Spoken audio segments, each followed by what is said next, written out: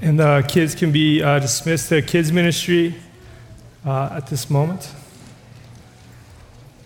Thank you guys for leading us in song this morning. If you want to grab your Bible and open up to 1 Timothy, we'll be in chapter 6 here this morning.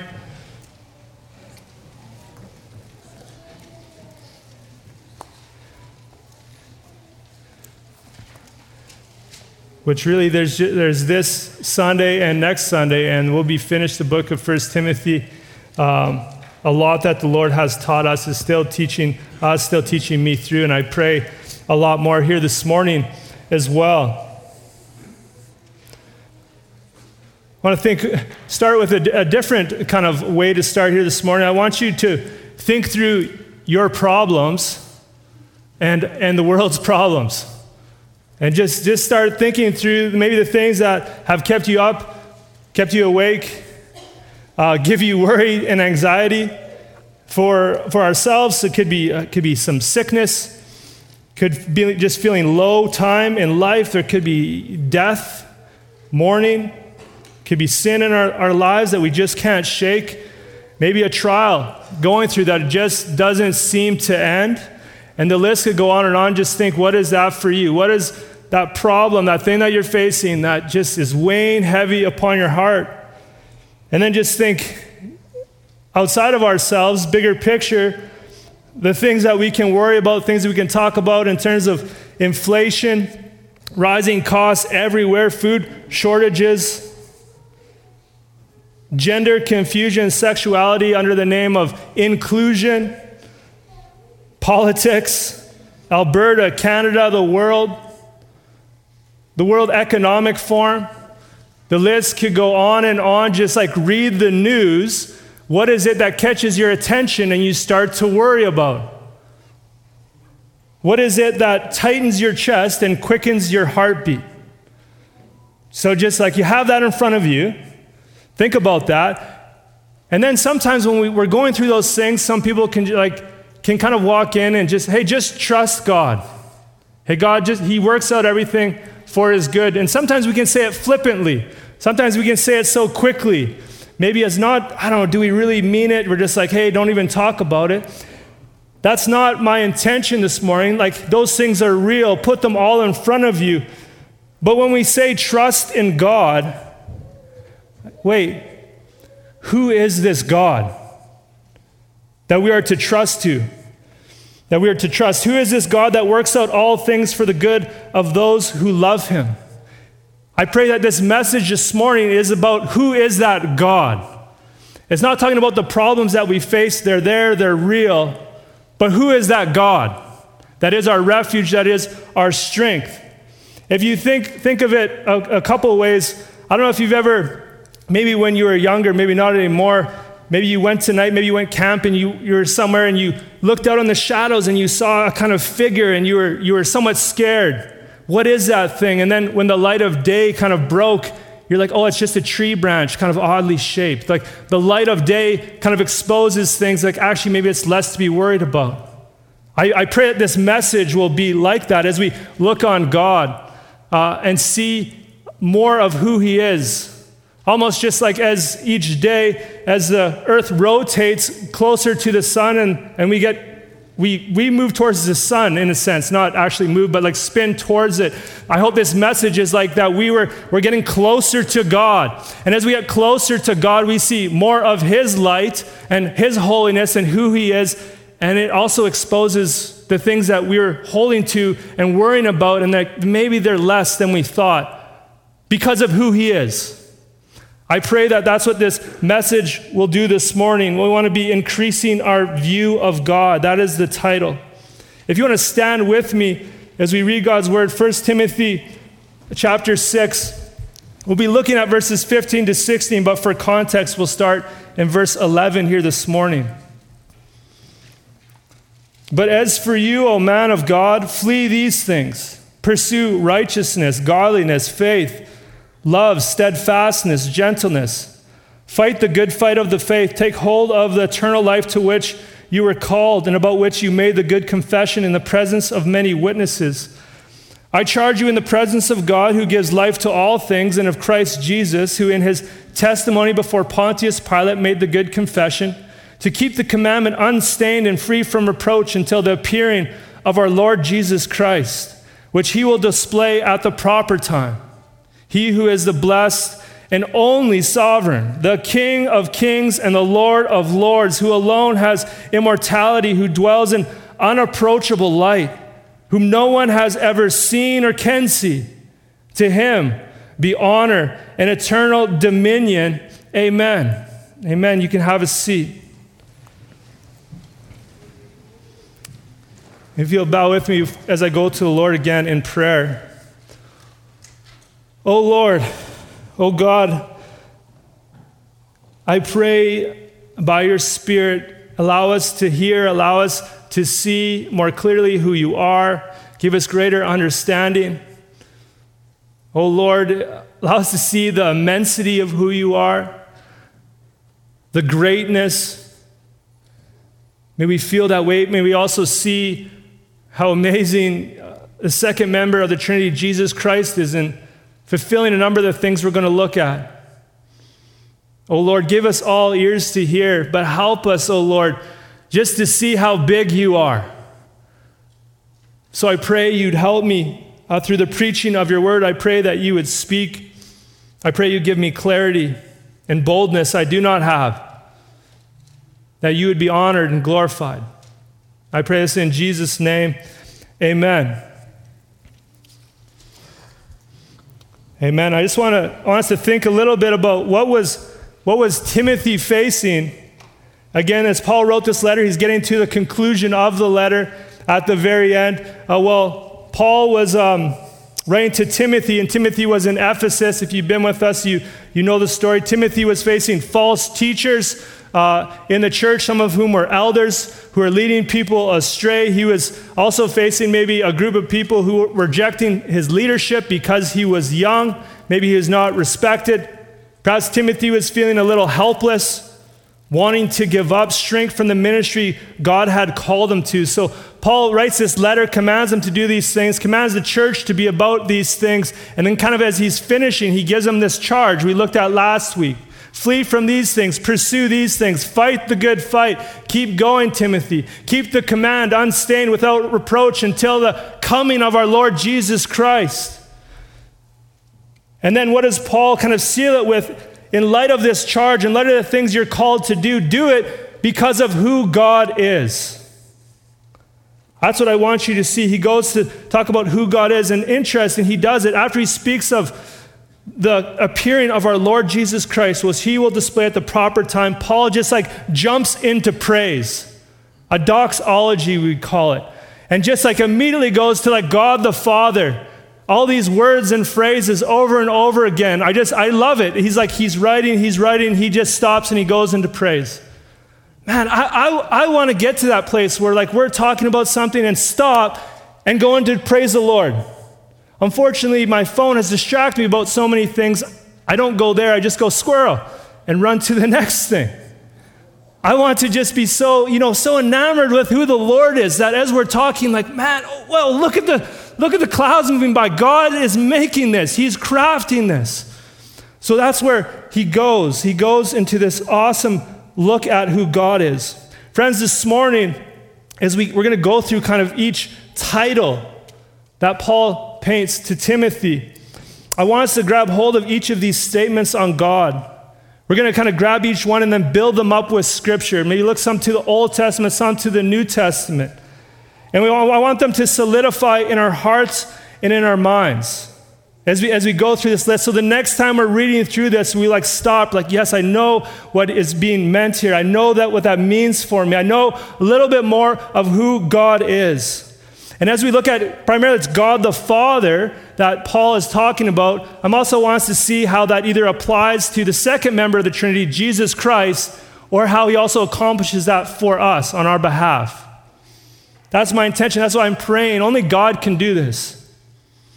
So going into this list of names, Paul starts with, he who is the blessed and only sovereign. I want us to see that God is sovereign. I'm going to focus on He's sovereign over time. He's sovereign over everything, as we're going to see as we continue. He is the blessed and only sovereign. What does that mean, that God is blessed? That God is blessed. Paul uses this same phrase in 1:11 as he went into another time of praise earlier on in the letter. We often think of, and rightly so, it's those who follow God are blessed. The Beatitudes in Matthew chapter 5, the Sermon on the Mount, blessed are the meek, blessed are the poor in spirit. What does it mean that God is blessed? And interesting, like reading different books, commentaries, not really anyone answered that. Of course, John MacArthur has something to say. I quote MacArthur a lot because there's details that other people don't unpack in Scripture. I love what he said. So what does it mean that God is blessed? MacArthur says this: when used in reference to God, it describes his lack of unhappiness, frustration, and anxiety. He is content, satisfied, at peace, fulfilled, and perfectly joyful. While some things please him and other things do not, nothing alters his heavenly contentment. He controls everything to his own joyous ends. God is blessed. And what else does it say? It says, he who is the blessed and only sovereign. He's the only sovereign. And of course, sovereign meaning ruler. The one who's in charge, William Mounce, describes it as this. It describes not a derived power, but one who inherently possesses power. Other people can be given power, can be given authority. He is sovereign ruler because of who he is. That's just his and no one else's. He is the only sovereign. As we think about his sovereignty, I first just want us to think how God is sovereign over time, because of the phrase that appears beforehand, the appearing of our Lord Jesus Christ, which he, God the Father, will display at the proper time. That word proper time, one commentator notes this: it occurs two other places in the Pauline epistles, that's 1st and 2nd Timothy and Titus. It shows that the sovereign God is in control and does his work when he deems it best. The phrase could therefore be translated in his time. That's what it means. So I just want to show you the few places where this is mentioned, this proper time. The first is in 1 Timothy 2, 5, verse 6. We've read this before. 1 Timothy 2, 5, verse 6. Paul wrote there is one God and there is one mediator between God and men, the man, Christ Jesus, who gave himself as a ransom for all, which is the testimony given at the proper time. The proper time, God came down as a man and gave himself as a ransom for many. We'll also see this phrase in Titus chapter 1, verse 3. Paul talks about, in Titus chapter 1, starting in verse 2, the hope of eternal life, which God, who never lies, promised before the ages began. And at the proper time, there's that word again, at the proper time, manifested in his word through the preaching with which I have been entrusted by the command of God our Savior. Jesus came at the proper time and died on the cross. Also, at the proper time, he called Paul and others to start proclaiming this word. It was God's perfect timing. God is sovereign over time. Think about this. It was the perfect time for the gospel to go out. I don't know if you've ever thought about this before. You think the time that Jesus came, why was it the perfect time? Well, just kind of three things to think through. One was because they had a common language. About 300 or so years previous, there was a guy, Alexander the Great, and he went around the kind of known world at that time and just conquered at a very fast rate. He only lived to be like 33 years old, and then he died. But what he did is he conquered. He brought Greek culture everywhere, but particularly the Greek language, where everyone was speaking a different language because of what God had done previously, Tower of Babel. Now everyone kind of had this common language in which to use, Greek. So that's one reason God came at the proper time. The other reason is the Roman Empire came after the Greeks, right? They took over. The Roman army was so dominant, they had something that was called the Pax Romana, the Roman peace. As in the peace, because they dominated everyone else, so nobody was fighting. There was this odd time within human history of a common language, Greek, peace in the land. And the third thing they also did is the Romans had a road system for trade routes. that people were able to pass throughout the Roman Empire easier than they ever had before. So you have a common language, Greek, you have a peaceful time, and you have a road system. It was God's perfect timing for Jesus Christ to come, to die on a cross, and for the message to spread. God is sovereign over time. I hope we can see that. And again, we would say too that what is said there at the end of the letter in 1 Timothy 6, the appearing of our Lord Jesus Christ, which he will display at the proper time, the time that Christ will return. God is in complete control of that time. And friends, if he's sovereign over that time, he's sovereign over our days, our beginnings and our end. David writes in Psalm 139, verse 16, speaking of God, your eyes saw my unformed substance. In your book were written, every one of them. The days that were formed for me, when as yet there was none of them. Even the days that we're going to live, God is sovereign over those times. I want you to see here, if God's timing is so perfect, as we look at salvation, as we look at the message spreading, as we think of his second coming, then can we trust his timing in the events of our lives? Even when it's not happening how we want, when we want. Like just we see in Scripture so clearly that God is sovereign, and we're just narrowing down over time. Then do we say, oh yes, and he's sovereign over my time. So we can rest in that. We can trust in that. I want you to see that. Going on, the next kind of title that Paul gives Timothy, speaking of God the Father, the King of Kings and Lord of Lords. I want you to see that God rules over every ruler. God rules over every ruler. And some people, like, one of the reasons this is in here, the King of Kings and Lord of Lords, is in Ephesus, where Timothy was ministering, the church. It was one of the centers of emperor worship. Right? In the Roman Empire, they'd say Caesar is Lord, and everyone would need to bow down and worship Caesar. And so declaring that God actually is the King of Kings and Lord of Lords is actually saying, hey, but Caesar is not. So part of that, it's actually a kind of political statement in that sense. If you think of it in the Scripture and in history, King of Kings has been used to describe kings in Babylon, kings in Persia. Again, like I just mentioned, the rulers, the emperors in Rome, thought they were deity, thought they were the top. But God, no, he is the King of Kings and Lord of Lords. One commentator, Marshall, says this: whatever forces there are in the universe, they are subject to God. He shapes the world's course of events and reigns over all kings and rulers. Just think of the rulers of history with me. We're just going to take a sweeping look through the Old Testament very quickly. Just think, if you'll turn with me to, maybe keep a finger in 1 Timothy, or you can just listen and stay there. Genesis 11. I'm just mentioning these things quickly. Think of Genesis 11, the Tower of Babel.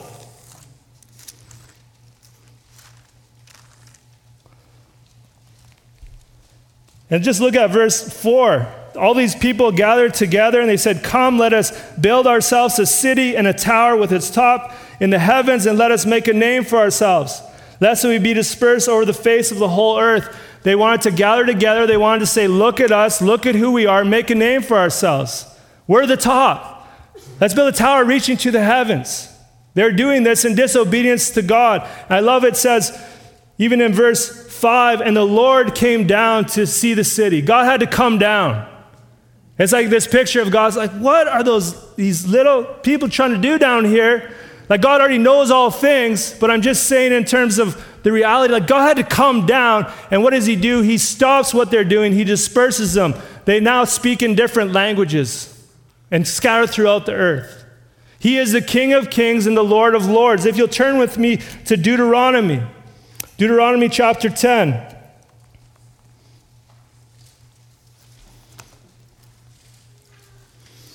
And just to let you know, so Deuteronomy is before the people, after they'd come out of Egypt, were going into the promised land. It's like a recounting of the law. Deuteronomy, like second law. They're remembering what had happened. They're looking forward to what was going on. For the sake of time, I'll just read a few verses. Deuteronomy 10, verse 12. And now Israel, Moses speaking to the people. Now Israel, what does the Lord your God require of you but to fear the Lord your God, to walk in all his ways, to love him, to serve the Lord your God with all your heart and with all your soul? Look, verse 17. This is wired to do that. For the Lord your God is God of gods and Lord of lords, the great, the mighty, and the awesome God, who is not partial and does not take a bribe. Look at verse 22. Your fathers went down to Egypt, 70 persons, and now the Lord your God has made you as numerous as the stars of the heaven. And where were they at? They were about to enter into the promised land. Where did they come from? They came from Egypt, where Pharaoh was the ruler of all the kings of the world. They were the top nation. And when Moses and Aaron go and they say, hey, let my people go, the Lord is calling us to worship him. He's like, who is the Lord? I don't know the Lord. Then after 10 plagues, and Egypt is decimated and crossing the Red Sea, and their army is wiped out like Egypt's in ashes. Who is the Lord? He is the King of kings, and he is the Lord of lords. You think of, if you'll turn with me to Daniel, just one more look in the Old Testament.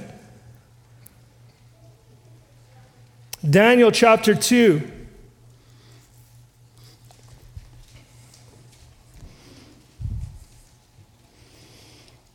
Daniel chapter 2, this is when Nebuchadnezzar, so the king of the Babylonians, the top dog of that time, he had a dream.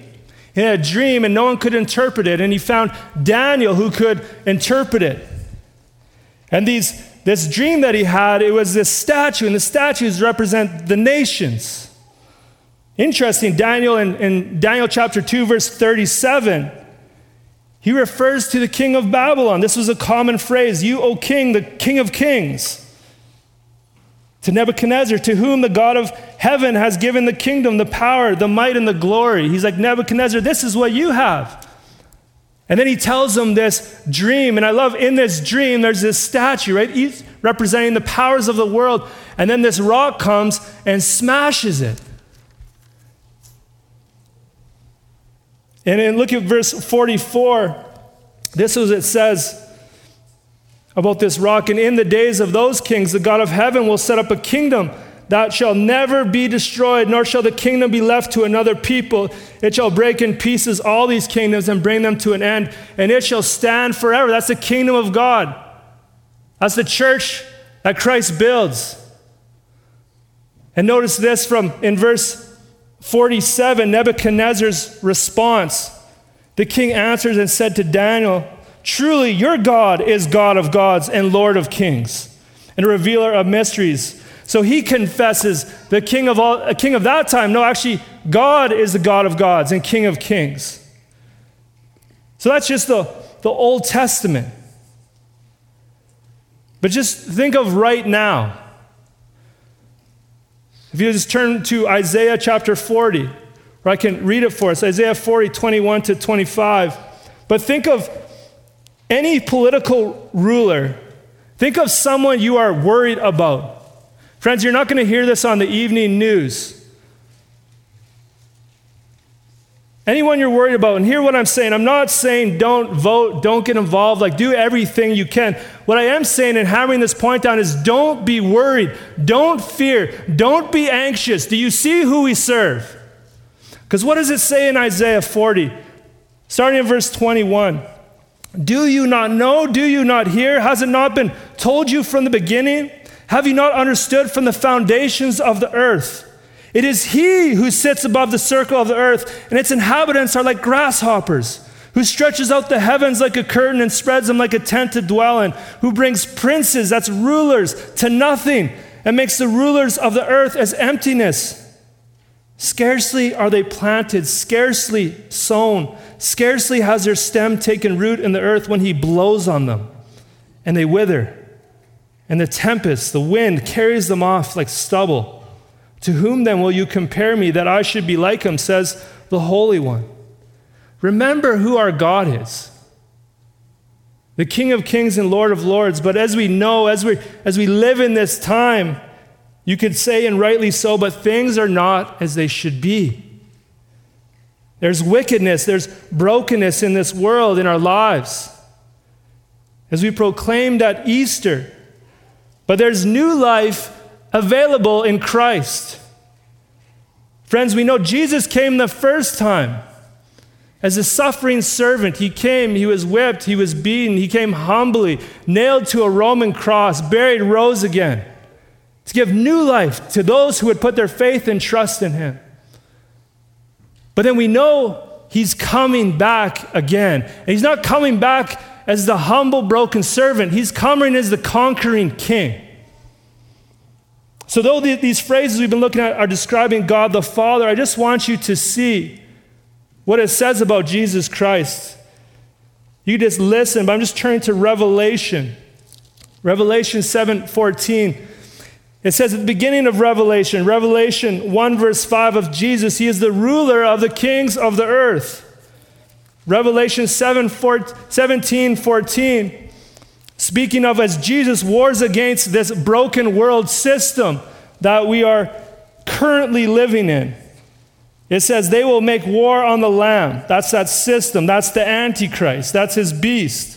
And the Lamb will conquer them, for he is the Lord of lords and King of kings, and those with him are called and chosen and faithful. Friends, just turn with me, Revelation 19:16, very quickly. Or starting in verse 11, I'm just going to read it. Let this hit our hearts, shape our minds. This is the return of Christ described in Revelation. Then I saw heaven open, and behold, a white horse. The one sitting on it called Faithful and True, and in righteousness he judges and makes war. His eyes are like a flame of fire, and on his head are many diadems, jewels. And he has a name written that no one knows but himself. He is clothed in a robe dipped in blood. The name by which he is called is the Word of God. And the armies of heaven, arrayed in fine linen, white and pure, were following him on white horses. From his mouth comes a sharp sword with which to strike down the nations, and he will rule them with a rod of iron. He will tread the winepress of the fury of the wrath of God the Almighty. On his robe and on his thigh he has a name written, King of Kings and Lord of Lords. In that picture, take time and read Revelation 19 there today. When Jesus comes back, there's no battle, there's no struggle. He shows up and it's over. That's the one we serve. This should give us great peace. This should allow a lot of our worries, our anxieties, to lay them down at the feet of the King of Kings and the Lord of Lords.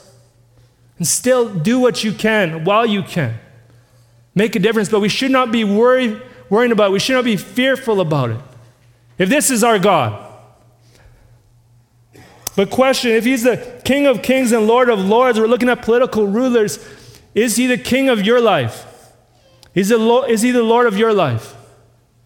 We know in Scripture it says that when he returns, that every knee will bow, every tongue will confess his name. Are you sitting here today and you have not done that? To say, yes, I want, he is the ruler over all rulers. He's the ruler over me. Say, yes, Jesus, you're going to have total control of my life, of my ways, of my dreams. I pray that would be true. And if it's not, I pray the Lord would draw you to himself today. Continuing on this list that Paul gives, we won't spend as much time in each one of them, but he goes on, speaking of God, who alone has immortality. God alone is immortal, as in one who cannot die. And this language is more like Hellenistic, it's more Greek-speaking, that they would speak of their gods, that they are the immortals.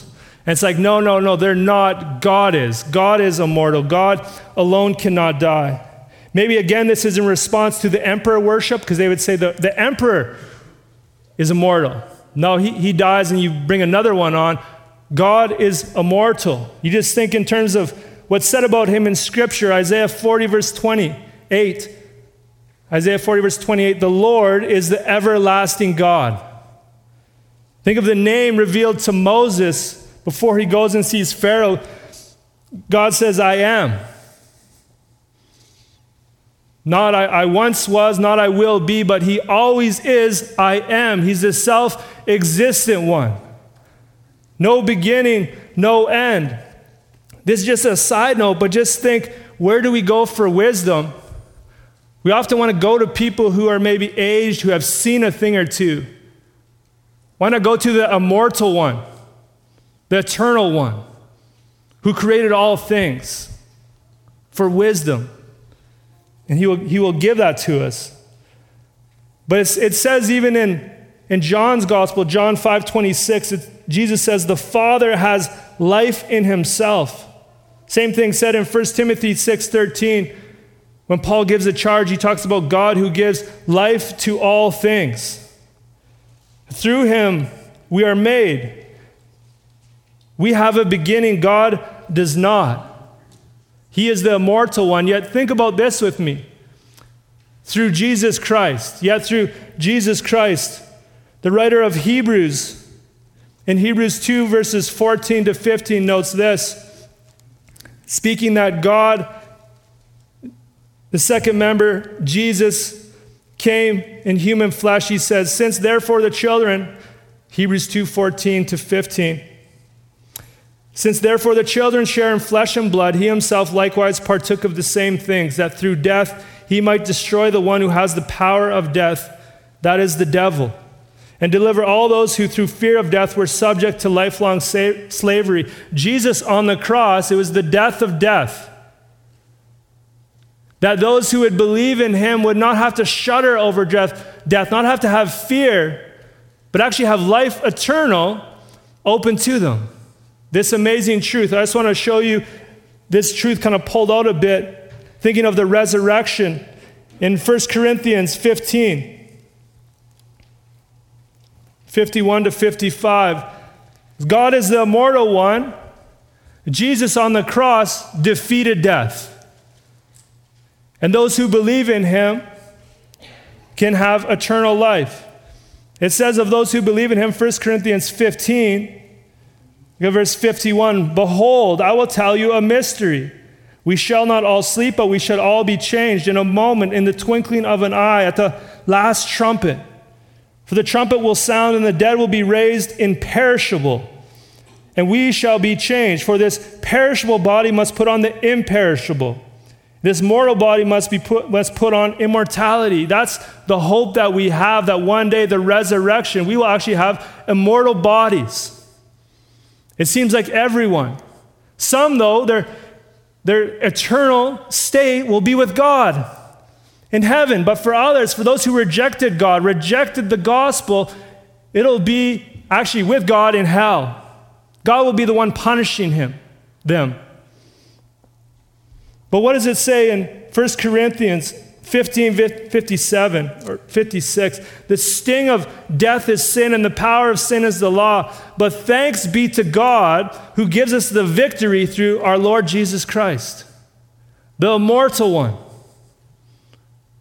We were not made with immortality, but through faith in Jesus Christ, we can be born again. We will have resurrected bodies that will be immortal. In that we can hope. God alone, though, is immortal. I want you to see the next phrase that Timothy uses, or that Paul uses to Timothy. I know it's a lot. It's hard. It's like we just keep looking up. That's what this passage is.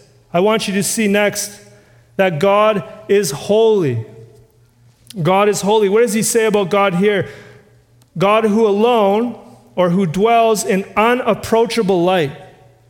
God who dwells in unapproachable light.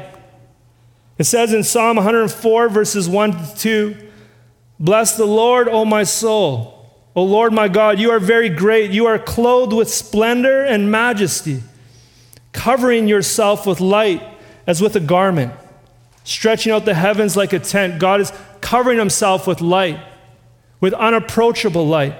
Psalm 5, verse 4 maybe helps us understand why is it unapproachable. The psalmist writes this, "For you are not a God who delights in wickedness. Evil may not dwell with you." He covers himself in light, dwells in unapproachable light. Sin cannot be present in his presence. This is God's holiness. Robert Yarborough says this, along with unapproachable, it suggests moral purity, along with utter transcendence. Another commentator, William Mount, says this, in this sublime image, God is represented, as it were, dwelling in an atmosphere of light, surrounding by glories which no created creature may ever approach, no mortal eye may ever contemplate. To think about, it's hard to think about God in unapproachable light. But you think about in the Old Testament again, there's the Holy of Holies. They had the temple, and the priests could go into the holy room where there was bread they'd set out every day, and there was candles lit as in God's presence, and then there was this altar that had incense rising from it. But then there was a curtain. We've talked about this, or if you've been in the church, and this is how they worship the Lord. They give sacrifices, and they go in and make sure the bread is there, make sure the light's on, make sure the incense is rising. But then there was that curtain, because on the other side of the curtain was the Holy of Holies. In the Holy of Holies was the Ark of the Covenant, the place where God dwelt.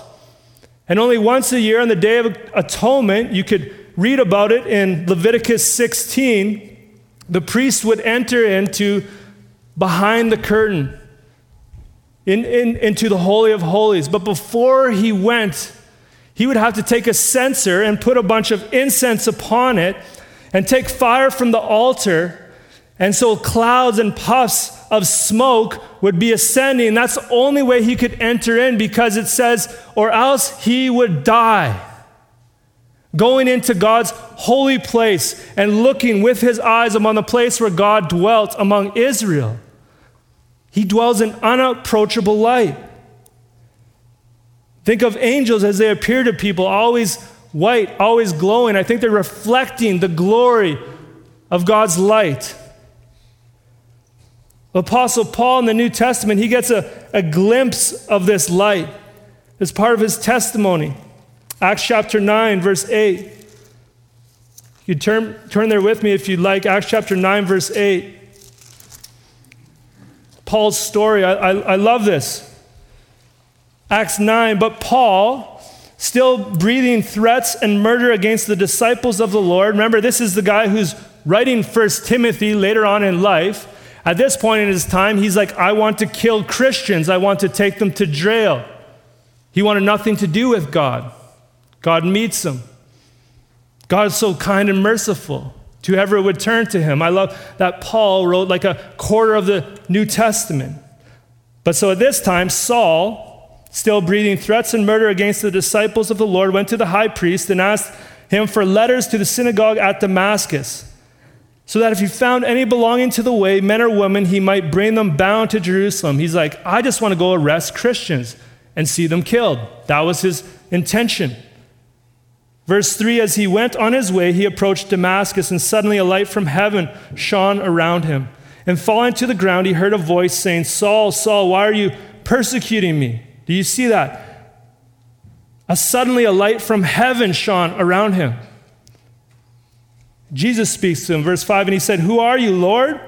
And he said, I'm Jesus, whom you're persecuting, but rise and enter the city, and you will be told what you are to do. The men who were traveling with him stood speechless, hearing the voice but seeing no one. Saul rose from the ground, and although his eyes were opened, he saw nothing.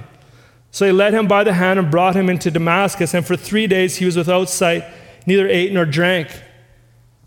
And then his eyes are open. He believes. He gets baptized. But I love it. Just a light shining down from heaven, blind. And not the direct light, just off to the side. Think about God dwells in unapproachable light. Yet through Jesus Christ, we can go into the very presence of God. That's the thing. God dwells in unapproachable light. Yet just see this in 2 Corinthians 4, verse 6.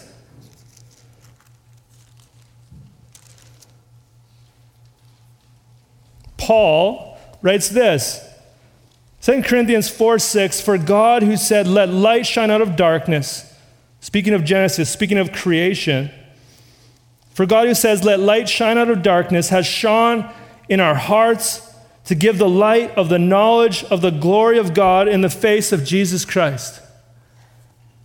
God lives in unapproachable light. We cannot go before him on our own. In our sinfulness, we will be broken.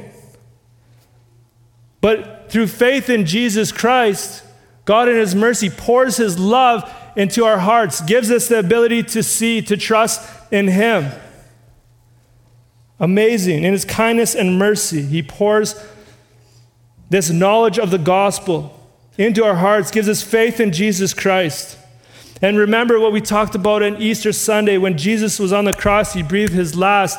In the temple, that veil was torn from the top to the bottom. Through Jesus Christ, we can access right into the very throne room of God because of Jesus' perfect righteousness, because his blood covering over our sin.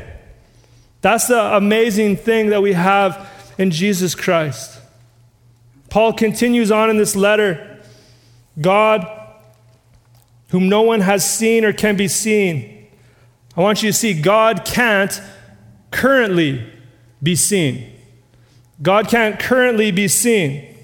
So anyone you know who says, "Yeah, I had a vision of heaven, saw God," you're like, that's a lie. That's a lie. That's going against what the scripture says. I just want to show you one place in Exodus chapter 30.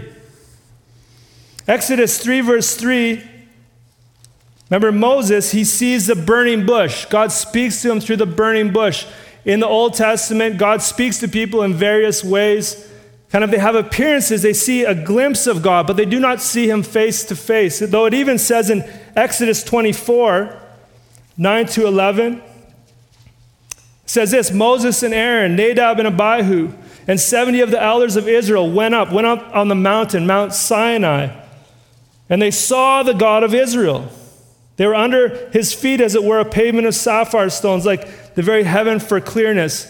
And it continues on. It's like, well, no, it says there they saw God. But they saw like an appearance of God. They saw a glimpse of him, because it says in numerous places that no one can see God and continue to live. And the Bible doesn't contradict itself.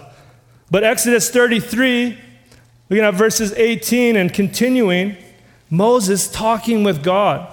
I want you to see this. Moses said to the Lord, "Please show me your glory." What a brave thing to ask of God. "Please show me your glory."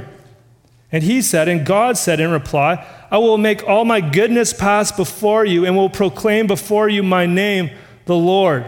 And I will be gracious to whom I will be gracious, and I'll show mercy on whom I will show mercy." That's all part of God's name. Did you see that? I will proclaim before you my name, the Lord, continuing, "And I will be gracious to whom I will be gracious, and will show mercy on whom I will show mercy." But he said, "You cannot see my face, for man shall not see me and live." And the Lord said, "Behold, there's a place by me where you will stand on the rock. And when my glory passes by, I will put you in a cleft of the rock, and I will cover you with my hand until I've passed by. And then I will take away my hand, and you shall see my back, but my face you shall not see. My face shall not be seen." This amazing thing. Moses even just gets to see the back of God, gets to go through him, but he cannot see his face and live. Friends, we cannot see God because of his holiness and purity. And because of our sinfulness and brokenness, we can't take it in. Just think, if we were to stare at the sun, God's creation, right? You're not supposed to stare at the sun. You do for I don't even know how long, and you could go blind. That's just one of God's creations. But so no man, no woman, no created being could dwell, no human in God's presence could see him face to face. Just think of people who come in contact with God. Isaiah chapter 6, Isaiah appears before the throne of God. He has this amazing vision of the Lord, these angels singing, "Holy, holy, holy." And what does Isaiah do? He's like, I'm going to curse myself. I should die. and an angel has to grab something to atone from his sin, has to deal with his sin. You're like, okay, maybe that's the Old Testament. What about the New Testament? Well, there's a story in Luke's gospel. And Jesus, there's such a big crowd, so he gets into a boat and kind of goes out and he's giving the teaching.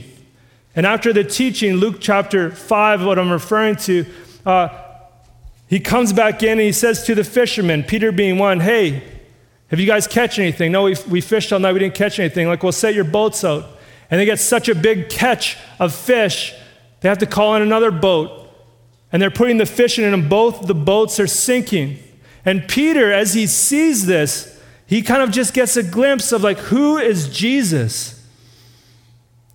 Doesn't see God face to face, but just that glimpse. And he says, when Simon Peter saw it, Luke 5 verse 8, he fell down at Jesus' knees saying, depart from me, for I'm a sinful man, O Lord. Friends, like the more we know of God, the more we know about ourselves. Like that's the reality of the Christian life. The more you know about God, the more he grows, the more you're like, oh man, I'm worse than I thought I was. All right? Ever increasing. I don't know about you, it's like as time goes on, I'm keep thinking like, man, I should be further ahead. But the more I see God who he is, the more I'm like, man, I'm broken. I need Jesus more today than I did last week, than I did a year ago. Because that's the thing, right? Our sin, our wrongdoing, it separates us from God. We cannot see God because of it. But yet through Jesus Christ, we can see God. We can behold God the Father. Jesus, which says in Scripture, Colossians 1:15, speaking of Jesus, he is the image of the invisible God. In Hebrews 1:3, he is the radiance of the glory of God and the exact imprint of his nature, and he upholds the universe by the word of his power. Jesus, God in the flesh, but yet his glory is hidden. But if you behold the Son, if you have your faith in the Son, Jesus Christ, you behold the Father through him. And again, yet just think of this, yet because of Jesus. So it says, who God, no one can see or can see, but there's a promise in Matthew 5:8. It says, blessed are the pure in heart, for they shall see God. But we can only have pure hearts through the work of Jesus Christ. It's only through him. I just want you to see, right, there's a beautiful promise in Revelation. Revelation 22:3-4. This is the end of days. This is the new heavens, the new earth. It says, no longer will there be anything accursed, but the throne of God and the Lamb will be in it. And his servants will worship him. They will see his face, and his name will be on their foreheads. There will come a time where we will see God face to face. I can't even begin to grasp, begin to think through what that'll be like if you just think, like, what are the greatest things currently that your eyes could see? It is nothing in comparison. I don't know about you, I have contacts. My eyesight is diminishing the longer I'm alive. But there's a day, there's a promise for believers that one day we will see God face to face in our new resurrected bodies, where the curse will be over, no more suffering, no more sin. That's worth getting excited about. That's worth talking about. That's worth having our minds dwelling on, our hearts encouraged. And Paul ends this section of looking at God the Father, going back there to 1 Timothy 16. To him be honor and eternal dominion. God deserves all honor and eternal dominion. How else can you say it? Speaking of honor, that's our worship, esteem. Give to God what is due him, as in everything and everyone. Yet he made everything and everyone, yet everyone and everything should give honor to God. Honor and dominion. It means more like power, might. And this word is never used of a human at all. This is for God.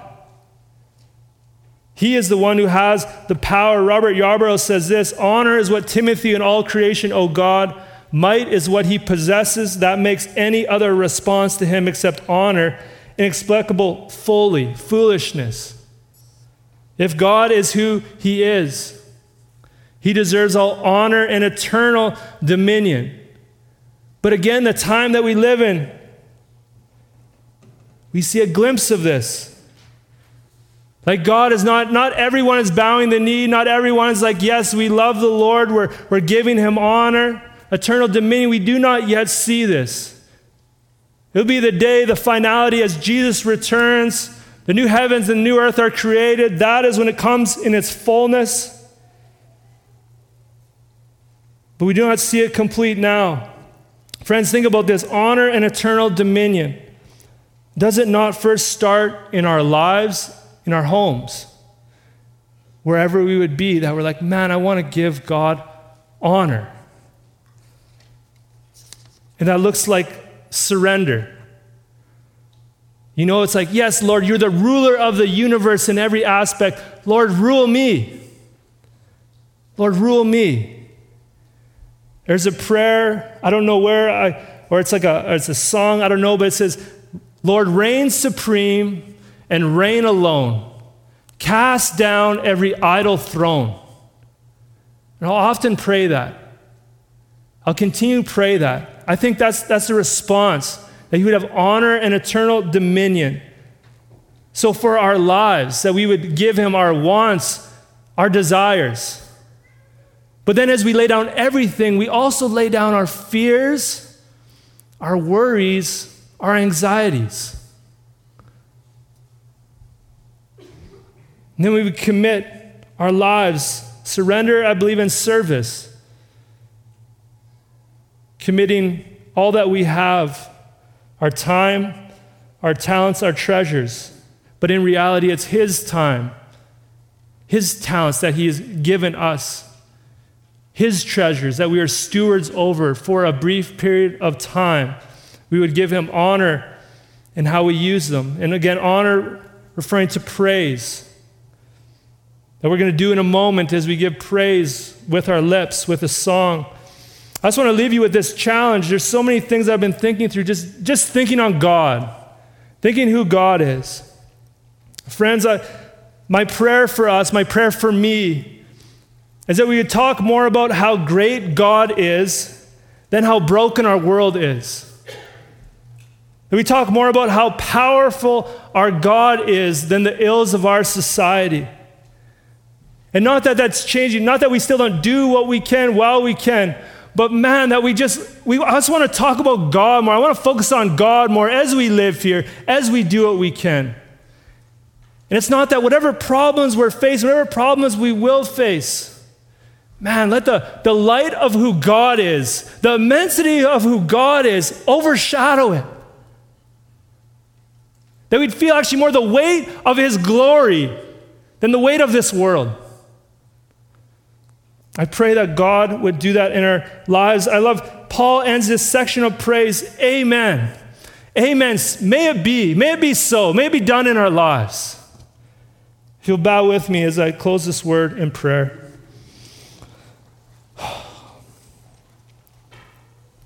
Oh Lord, to speak on you,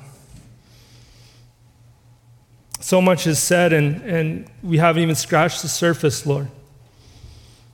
I pray that which is true, that which lines up with your scripture, a seal in our hearts and our minds, oh Lord. And I pray if I said anything that would take us in a different direction, that was untrue of you, may it fade away, may you expose it. Oh Lord, I pray you'd work in our hearts and lives, that we would turn to you in our anxieties, turn to you in our fear. Give us greater courage, greater trust, whatever would come, that you are the King of kings and Lord of lords. May you have honor and eternal dominion, not only in the future, but right now. We pray this in Jesus' name. Amen.